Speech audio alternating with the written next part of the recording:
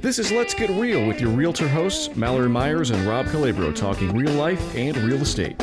All right, from the Buckeye State to the Sunshine State, this is Let's Get Real. How are you doing, Mal? Hey, Rob, how are you? Doing awesome. Yeah. Friday that we're doing this, and it's about 20 degrees and sunny out here, so life is good. Wow, it's I think it's 65-ish here, a little gloomy. So outside it kind of looks like Ohio, but and it's cool to us. Like the other morning, it was 40-ish, somewhere around the 40s, and it's put on a beanie weather. It's put on your big coat because it feels like it's 20 degrees down here. Sounds terrible. Sounds terrible. I'm sure nobody's golfing or or anything. Here's that tiny violin. I know. Nobody feels sorry for me. So we do have a pretty great lineup as far as topics go today. I know the first thing we're going to touch on is the popular buyer love letters thing that's been happening over the last few years. We're going to dive in a little bit about what's happening with interest rates, especially since they've taken a little hike over the last week or so. And then we are talking about appraisal gaps, which is a huge topic in real estate right now. Yeah. Let's get into this one. It's going to be meaty. Yeah. So, okay.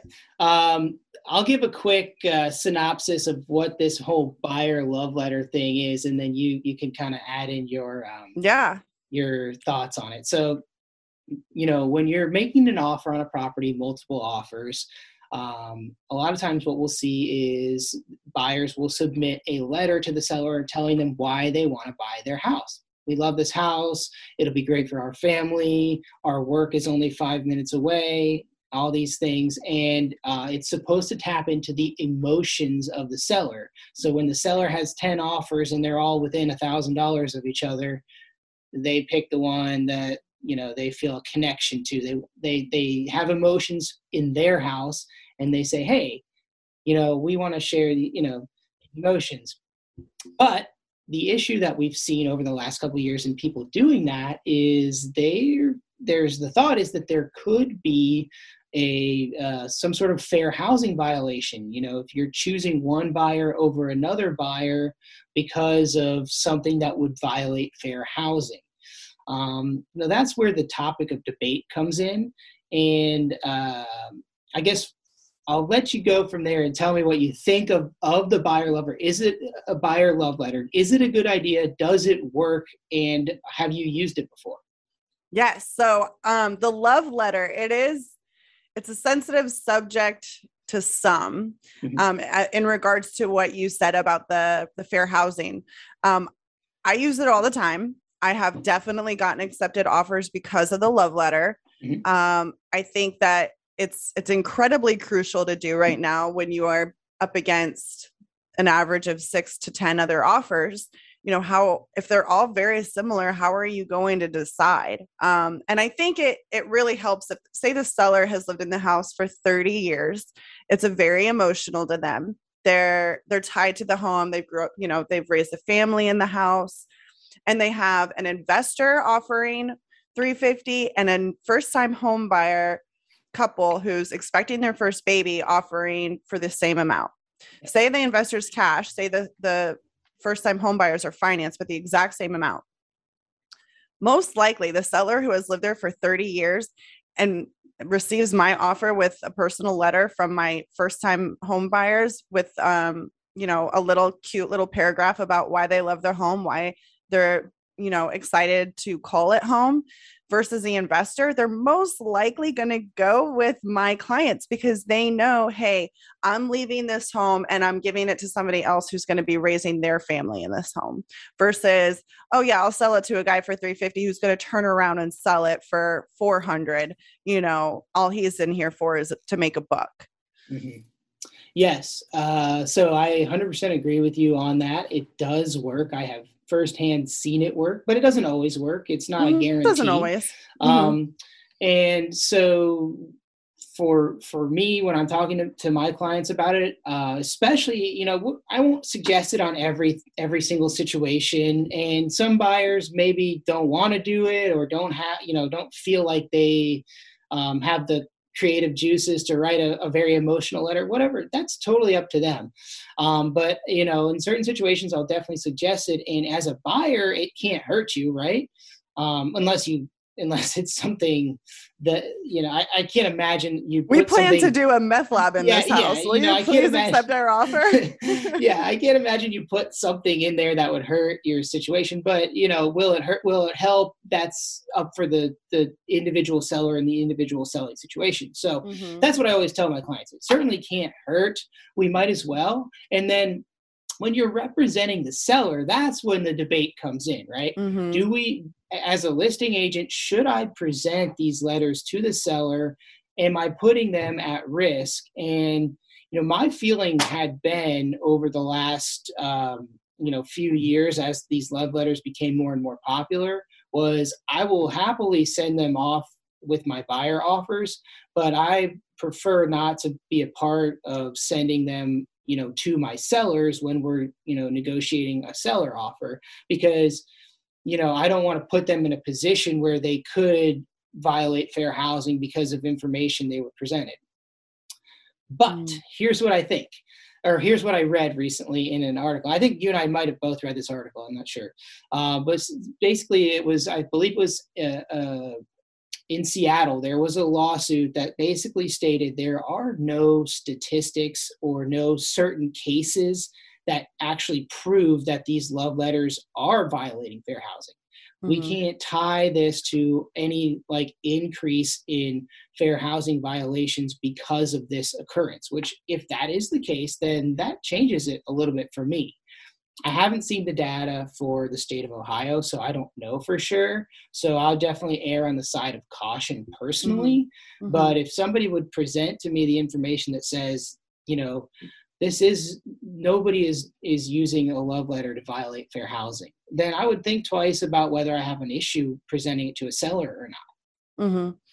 Yeah, I down here it's Fight Club. Right? Like you're fighting for the offers. You're doing whatever it takes. We're submitting the love letters. We're getting creative with our offers, but the love letters help. And it's kind of personal preference if you're going to be a listing agent that presents it, to be honest. I mean, it is. It's I've had an agent that says, I'm not submitting your love letter. It's, you know, it's against fair housing. And I've had agents that straight up sent my love letter along with our offer, complimented it, and then presented it to their seller, and they selected our offer because they felt a connection with my client, and the terms and everything else about the offer still made them happy. So it was kind of a win-win. It made them feel good about moving forward with a buyer because of the personal connection, and the offer was still a good offer. Right. I submit the whole thing to the seller.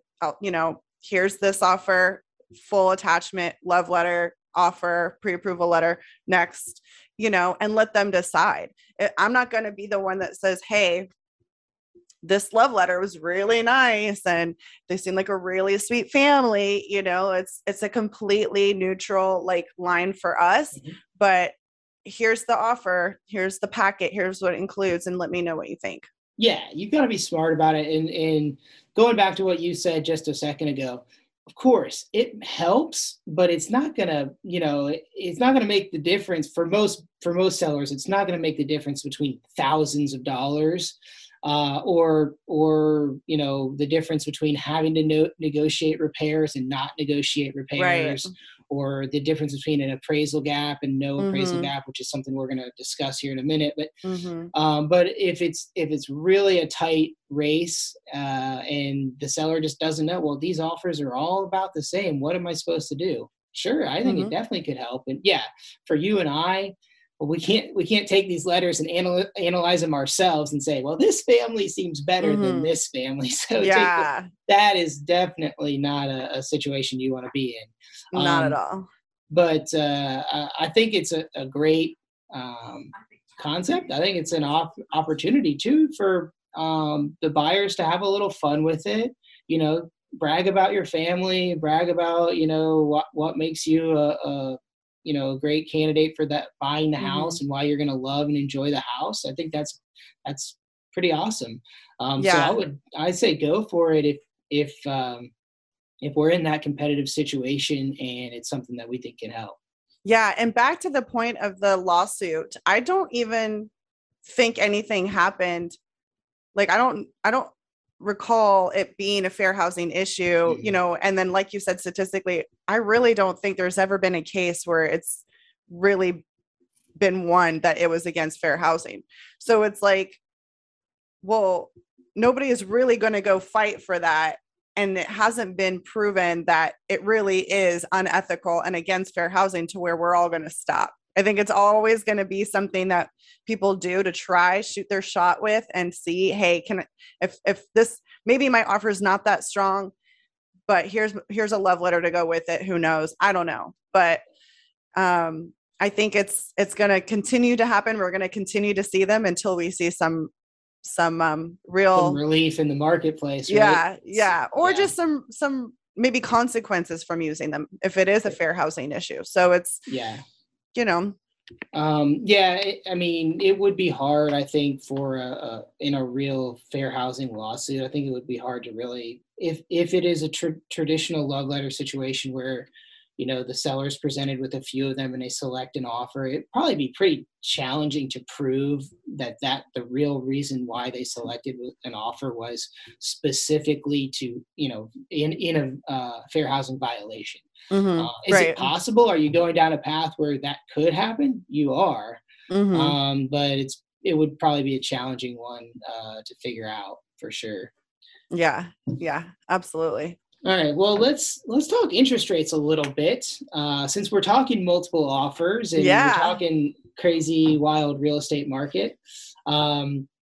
So this past week, the rates we've been hearing about this for, I want to say, since the end of the year there, and we've been hearing threats of rates going up. They're saying, hey, the 10-year Treasury is going to rise 3 times over the next 12 months or what have you.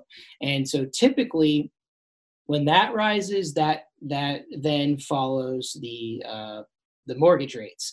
So what we saw this week was mortgage rates jumped from right around 3.1 to 3.25 all the way up to somewhere in the range of 3.6 to 3.8%, almost 4%, which that impacts the payment. It depends on how big your loan is. But, what I've seen in the market is it could provide a small amount of relief for some buyers. It might take the competition in a certain price bracket down a little bit because now those buyers that were really confident at 400 are now a little bit more confident at only 380 or something like that. I mean, that could have an effect. I think it's not going to be an effect that you're going to see very easily because we're not talking about a huge jump. Mm-hmm. Have you noticed anything in your market?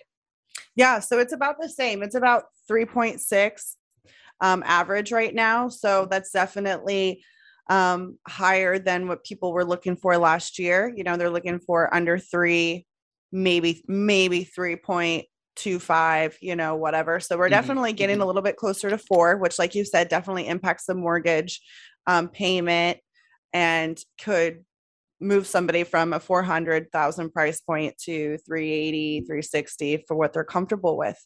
And I think that it's going to make a huge difference in the market that we're in, with people being able, not everybody is going to be able to flock to a $400,000 house anymore. Some might still be able to, but it might cut it down, 25%, because now they're recognizing that their mortgage payment is higher in that price point. So now we got to reevaluate our price points. So I'm seeing it here in the interest rate rising. But I haven't seen it yet in the slowdown of the multiple offers and the, attack on each home yet.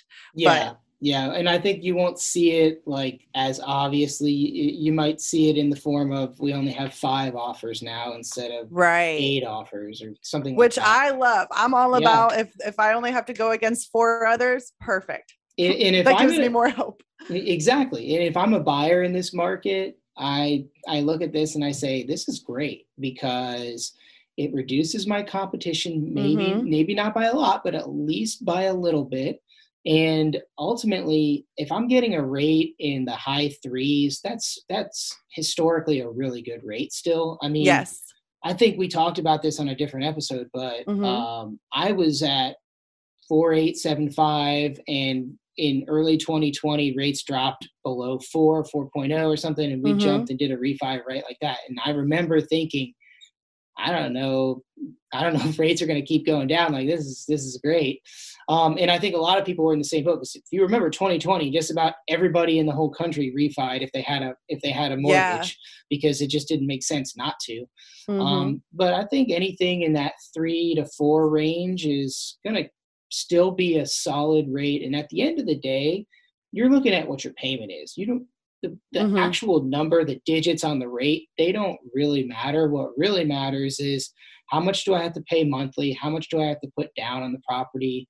And obviously the less interest you pay, the better. But, as long as you're comfortable with the payment, it doesn't change things. Right. And I think that is so big on making sure that you have a good lender, or that your buyer has a good lender that they can communicate with. Say they find a house, they're curious about what the payment is, get comfortable with that rate, but get comfortable with the mortgage payment. The payment is the most important thing. And I've had clients that have decided to go with different lenders like Quicken Loans and some other lenders because the interest rate was really, really low. But the risk that they're taking with going with those kinds of companies is huge, because you're missing out on real life people that live in your area that can really help you. Like my lenders in Tampa know many people, and it's very good to know and have somebody that is on your side, that's local, that works outside of business hours, that can help you. So you're not just getting like an interest rate, you're getting like the Ritz-Carlton service behind it. And you want to make sure that they'll close for you. And you want to make sure that they're helping navigate those monthly mortgage payments and what that means, and really helping guide you into, this is what I think my budget max is. Help me decide based on that, based on my rate, what's the price point I should be looking at? Not, hey, your max is 400,000. Have a good time. Like, yeah, I mean, so there's a level of personal customer service that's really important. That's kind of what you're talking about. And the other thing I would tell people is, when you're shopping interest rates, pay attention to the fine details, because a lender can very easily charge you points up front in the form of closing costs to get your rate lower. So if you get quoted a rate from a lender, and you go to the next lender and say, hey, this company quoted this rate, could you beat it? They may very well be able to beat it and just charge you up front. So you've got to factor in all of your closing costs that are associated, because a lot of times rate can be heavily impacted by the closing costs or the points being paid or not being paid. So, just pay attention to all the numbers, and I'll tell you, it can be difficult because they don't all charge the same closing costs for the same things. And so just because you think you're getting a better deal from one than the other doesn't mean you really are. Right. You got to look at everything and evaluate it. That being said, I would encourage people to check, you should have a lender that you know and that you trust and that you want to work with. But it doesn't mean that you can't compare their rate to another lender and just make sure everything is in line. Absolutely. I have suggestion. I have a preferred lender I work with. I have 2 preferred lenders. I can give you all the information you need to connect you with people I trust. But if you want to go out there, go for it. Like, find somebody that you feel comfortable working with, because this is your investment. It's not my investment. Right. I'm here to be your professional advisor along the way and to help you get your goal, but it's not my money. So yep. I'm going to respect every decision. At the end of the day, they're making the payments, not you. So absolutely. Yeah. So, I mean, let me ask you this question. Going forward, if we see rates hang in this middle 3s to maybe low 4s, do you think that's going to have a major impact on the market where you are and just the market in general? I don't. I think that especially with rent increasing so incredibly much and not really seeing that statistic on it lowering, and it leveling out, I think that we have to continue to educate them that 3.6 to 4 is normal. What we got in 2020 and 2021 was not normal. So please remember that if you see a 3.6 or, it's kind of inching closer to that 3.6 area, that's normal. It doesn't mean you're getting screwed on a higher rate. It just means we're kind of starting to level out back to reality. What people got last year and the year before that was awesome. They lucked out. They got a really great deal. They took advantage of the market, but the market changes and you kind of have to adjust with it. Yeah, and ultimately it might be healthier for the market and for inflation and all these other things to have these. I assume that the reason we're getting rate increases is to try to control some of the inflation and control some of the, not just inflation of goods, but the inflation of the housing prices, because housing prices have been going up drastically over the last couple of years, and that's not normal to the market.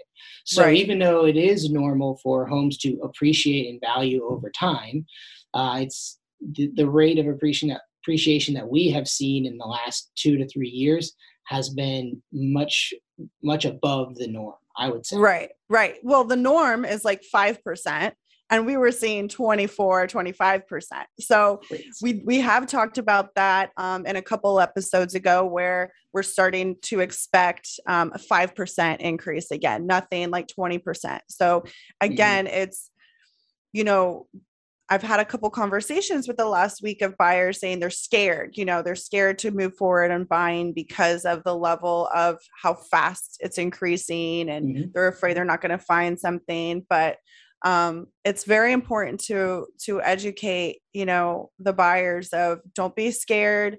It's not going to be as crazy as it has been. We're starting to kind of level out, more inventory, higher interest rates. Is all in your favor. Like you said, it's not scary for the buyer. It's actually going to be in your favor. Yeah. The way I look at it is it's kind of good for both parties, right? Yeah. A little relief for the buyer. The seller is still getting good appreciation. The market's not tanking, and I haven't seen, outside of maybe some predictions of some random things. Like, I really haven't seen any of the major economic firms or reliable sources predicting some kind of a crazy drop off in home values. Obviously, we know we can't predict the market in the future, but I think the market's really strong right now, and it appears that we're heading in a good direction. Maybe balancing out a little bit, but ultimately still keeping a strong market. Yep, absolutely. But again, don't wait. Just let's start the process now. Oh yeah. And there's many reasons for that, not just the market, but part of the reason for that in this market is it takes longer, which we've discussed in the past. I just was having that conversation with a client this morning. Was, they're looking to buy a house. They have a lease. It ends midsummer. And the reality is, we're early in the year. We're about 6 months away from that. It takes, in this market, you want to have the leverage. So you want to be able to give the seller time, like we've discussed, possession after closing, if it's a possibility. And 2, it just straight up takes longer to look at houses, find a house, negotiate a price, or make multiple offers on multiple houses and finally lock one down, which you will do. If you're in the market and you're putting in the effort, you will. And so if you're 6 months out, it may not be a bad time to be really jumping in the market.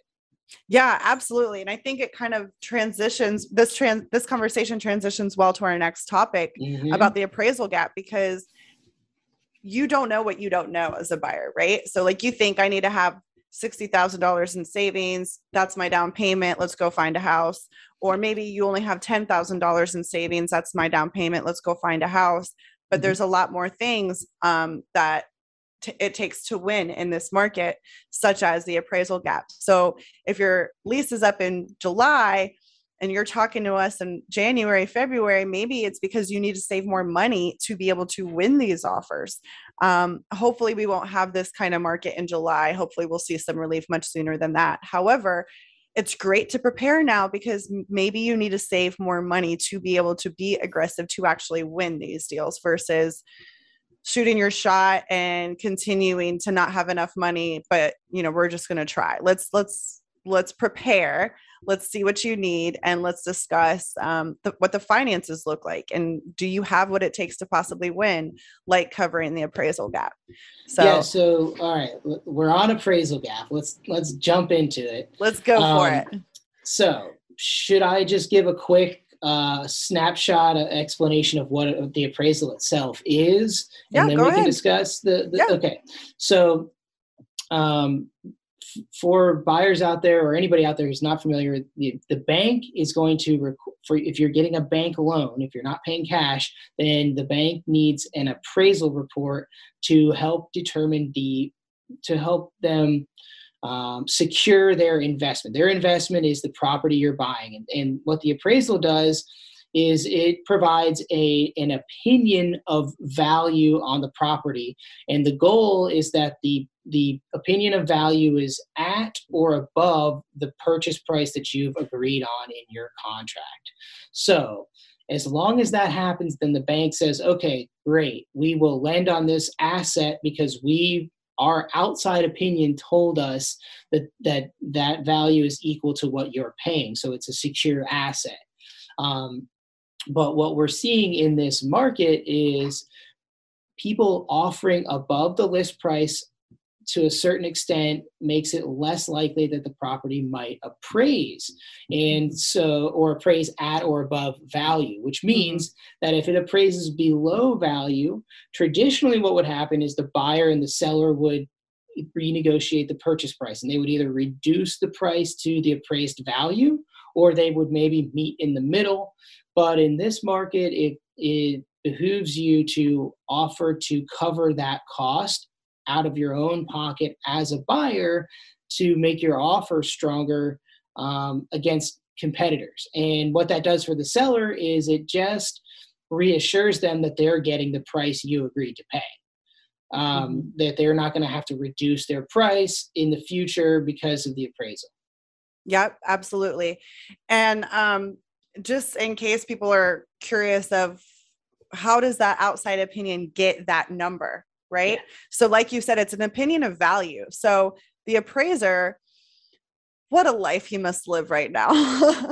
Because talk about job security, but the appraiser is getting this ticket, right? To say, hey, go check out this house. Here are the comps nearby. Comps are, say it's a 3-bedroom, 2-bath house listed at $350. They're only going to look at 3-bedroom, 2-bath homes within half a mile to a mile of that area. They're going to look at how old is the roof, how old, what's the condition of the home.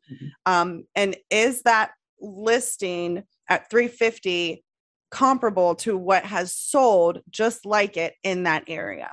Right. Sold in the past. Not sold in the past. So like present, within the last 3 months, right? Right. So they're going to take a look at that. They're going to justify to see if it's worth the lender giving you the money for the home, letting you borrow the money for the home. Is it worth their investment, like you said? So the opinion of value comes in where it just depends on who the person is who thinks that, yeah, it's priced right. It's under contract for what it should be. I agree with it. Because oftentimes we'll get appraisals back where it's just at what we're under contract for. Maybe $1,000 more. It's like, yes, you got a little bit of equity. Yeah. But and that's just because he's agreeing with what we're under contract for. Right. But it could be a property where, and I've had this happen where I'm under contract on a home. It's listed for $550. And it's a basic home. It's okay. But the backyard and pool, stunning. Amazing. So they listed it at $550. We went under contract for $550. And the appraisal came back $50,000 $1,000 under. Yikes. And it could be because the person thought, this is way too much money for this house. Or, you know, they really truly looked at the comps and believed. It's an opinion depending on who is doing it. All that to say, we had to renegotiate. We had to refigure out where can we meet in the middle. Mm-hmm. At this point, if you're getting an appraisal, it's basically 1.5 weeks before the closing. That's how far down we are in the process. It's maybe two weeks, probably tops, before closing, which means seller has most likely already figured out their plan. They don't want to put the house back on the market at this time. They want to know that this deal is going to close, and they'll do anything to make it work, most oftentimes. Right. But the reason why the appraisal gap is handy at the beginning with your offer is because you're already agreeing that regardless of what the appraisal comes back at, regardless if it's 10K under, 25K under, we agreed to put up X amount of money above that.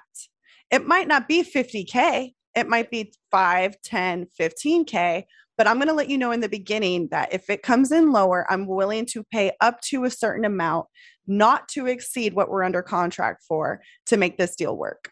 That way, when we're at the appraisal and we get it in, we already have an agreement. This is already what we're doing. We shouldn't have to renegotiate much. I mean, sorry that, you know, it wasn't maybe what you want, but we've already negotiated this, and this is why we're doing it.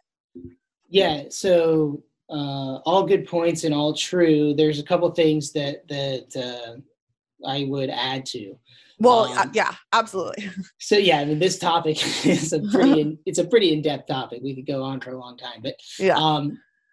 So the appraiser's opinion of value, as you said, based on comps, it should also take into account market factors like a rising market, which if they're doing their job correctly, part of that report talks about outside market factors. But some of it is opinion based on the condition of the property. Okay, how much are you going to value a finished basement space? We have that in Columbus. You don't have that in Florida. But how much are you valuing that pool or that lanai area? Or how much are you putting a value on the remodeled kitchen of this home versus the remodeled kitchen of this comp? In our opinion, you know, it wasn't as nice or wasn't done in the same facet. So that's where we can get into some discrepancies, you know, of the price and what can occur. So when you're trying to evaluate this, before putting in the offer, you can do the best you can to think about what it's going to appraise at. But there is always a chance that the appraiser disagrees on your reasoning, you know, and there's, I guess this is probably the next section of what we're going to talk about, but is what happens in the event that we have a disagreement and how we can handle that. But what I was going to say before that is this, depending on the individual appraiser, sometimes we get somebody that knows that area and it's perfect. But there are times, and I've had this happen even on my own personal properties that I purchased. Now, the best way is to provide the appraiser comps ahead of time, which I'm sure you do too. But you know, if you get an appraiser from across town that isn't super familiar with a certain neighborhood, they may not know that, you know, there's an unwritten dividing line on this street to that street, that house is over here. Now they should be able to look at the numbers and realize that, you know, these houses sell for less than that house. And you might have already guessed this. I'm thinking about a specific neighborhood in Columbus. But my point is this: if you happen to get like the appraisers are busy, you can't get somebody in there, and you happen to get somebody from outside of the area, it's possible that they make a mistake. I mean, that's why it's considered an opinion of value. It's not it's not factual. It's just an opinion. Right. Now, so the next thing would be what happens. Let's say that we don't do an appraisal gap, and we're going to take it from there. What are the buyer's options if the appraisal comes in short? And we can either A, renegotiate the price, or B, I mean, we can, and I have had success doing this, you can do an appraisal appeal. Now you have to make sure that you are on the same page with the seller of the property, and that you get an extension probably to make sure we have time to do the appeal. And if you provide the right information, you could get it appealed. But the thing to think about is the appraiser's probably not going to change their opinion because of your opinion. Like, I think this basement is worth more than that basement, or I think this patio is nicer than that patio. Where you can get them to change their opinion would be on factual things, like you made an error on the finished square footage. I had this happen in a specific property once, where we were looking at the comps and they credited a finished basement in one property and gave it a certain value. And the property we were in contract on had a finished basement. Turns out, you could tell by looking at the photos, turns out this picture, this property that was used as a comp didn't have a finished basement. And I conferred that with the agent who sold it, and we provided the information to the appraiser, and they changed their report. So that's awesome. If you can find, now it takes a lot of work to do that. Yeah, it's a lot of work. And if you don't have the time in Columbus, the Board of Realtors contract, I think, only gives a 5-day period. So if you don't have the time, then you'll either have to negotiate within that 5 days without knowing what the appeal would be, or you get an extension. But in this market, like you said, most likely the sellers, if they're getting options to not have to deal with that part, they're not going to want to. Yeah. I remember back before all this craziness, where I don't know if Ohio, you're able to do this, but yes, you can contest, you can appeal the original appraisal, right? We also have the opportunity to go to a different lender if we have to. Say that appeal comes back and it's the appraiser sticks to it. You can, if you love the house, you're like, I will do anything to see if we can make this work. Go to a different lender, get another appraisal, get a completely different third party guy, and see if it matches. I've heard stories. I have not personally had to do this, but I've heard stories where the second lender, the second appraiser ends up being at contract price. So there are ways to keep fighting it and to not give up. But as we're discussing, it's this market and the appraisal gap. And what does that mean? So now that we've kind of overloaded you with the facts and the information about the appraiser and appraisals and how that works, what is the appraisal gap? So the appraisal gap is the lender is only going to give you the loan for what it appraises for. So if it appraises for $320 and you're under contract for $350, there's a $30K difference. You really want this house. So the difference, how do you make it up? Well, if you were offering at the beginning, we will pay up to $15K over appraised value, not to exceed purchase price. So you're only going to have to give $15K out of pocket for this deal. You're not going to have to pay $30 because that was what was agreed upon when you went under contract. We're only paying $15K. We're not paying the $30. And then if say it comes in $10K under, you're not having to pay $15. You're only paying the $10. So it's kind of just start giving them a promise that regardless of what the appraisal comes back at, out of pocket cash, we're going to give you this above appraised value to make this work. Now, it's important to point out, and it depends on how you word the appraisal gap language, but the way it's primarily done in Central Ohio, when you offer that max amount, like I'll pay up to $10,000 over the appraised value, and it appraises for $30,000 short, that doesn't obligate the seller to take your $10,000 deal. They could still terminate and go back, but it does not obligate you to pay the $30,000. So at max, you're paying that 10 and that's it, unless you decided you wanted to renegotiate for more, which, I mean, that would be I mean, I wouldn't say that it doesn't happen because it does happen in this market, but it would be a pretty crazy situation. And I like to think at that point, they took your offer because it was the best. And that 10,000 was, the part of the reason they took your offer. And if it came in 30,000 below and we have a $20,000 difference, I like to think that at that point in the contract, hopefully the sellers become more realistic about the value of the property, and we could negotiate to get them to take the $10,000 or something very close to that and not try to go back on the market.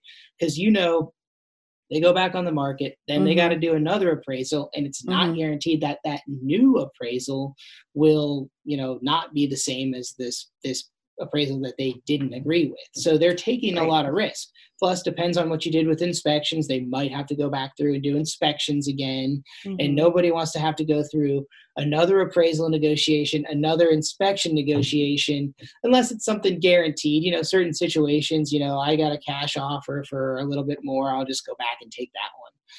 Right. Okay? Right. Well, and then we can't change that. We did what we could, and at that point, you got to move on. But I think, go ahead. Oh, I was just going to say, I think that it has a stigma if they go back on the market, right? Like there's, that house and, came back on the market. I wonder what happened, as buyers see, so they're probably not going to get as much money anyway, because there's a stigma to it. They're going back on the market. And again, they're 3 weeks into the contract. They're probably already planning their move, what they're going to do, their move date, their mover schedules. They're already seeing the finish line at week 3. So I have had it happen, but very rarely had it happen where the appraisal came back low and nobody could come to an agreement. And the seller said, I'm out. I'm not accepting this. Let's go back on the market. I think that you can make it work. But in this market, part of your offer, the appraisal gap is like the cherry on the sundae.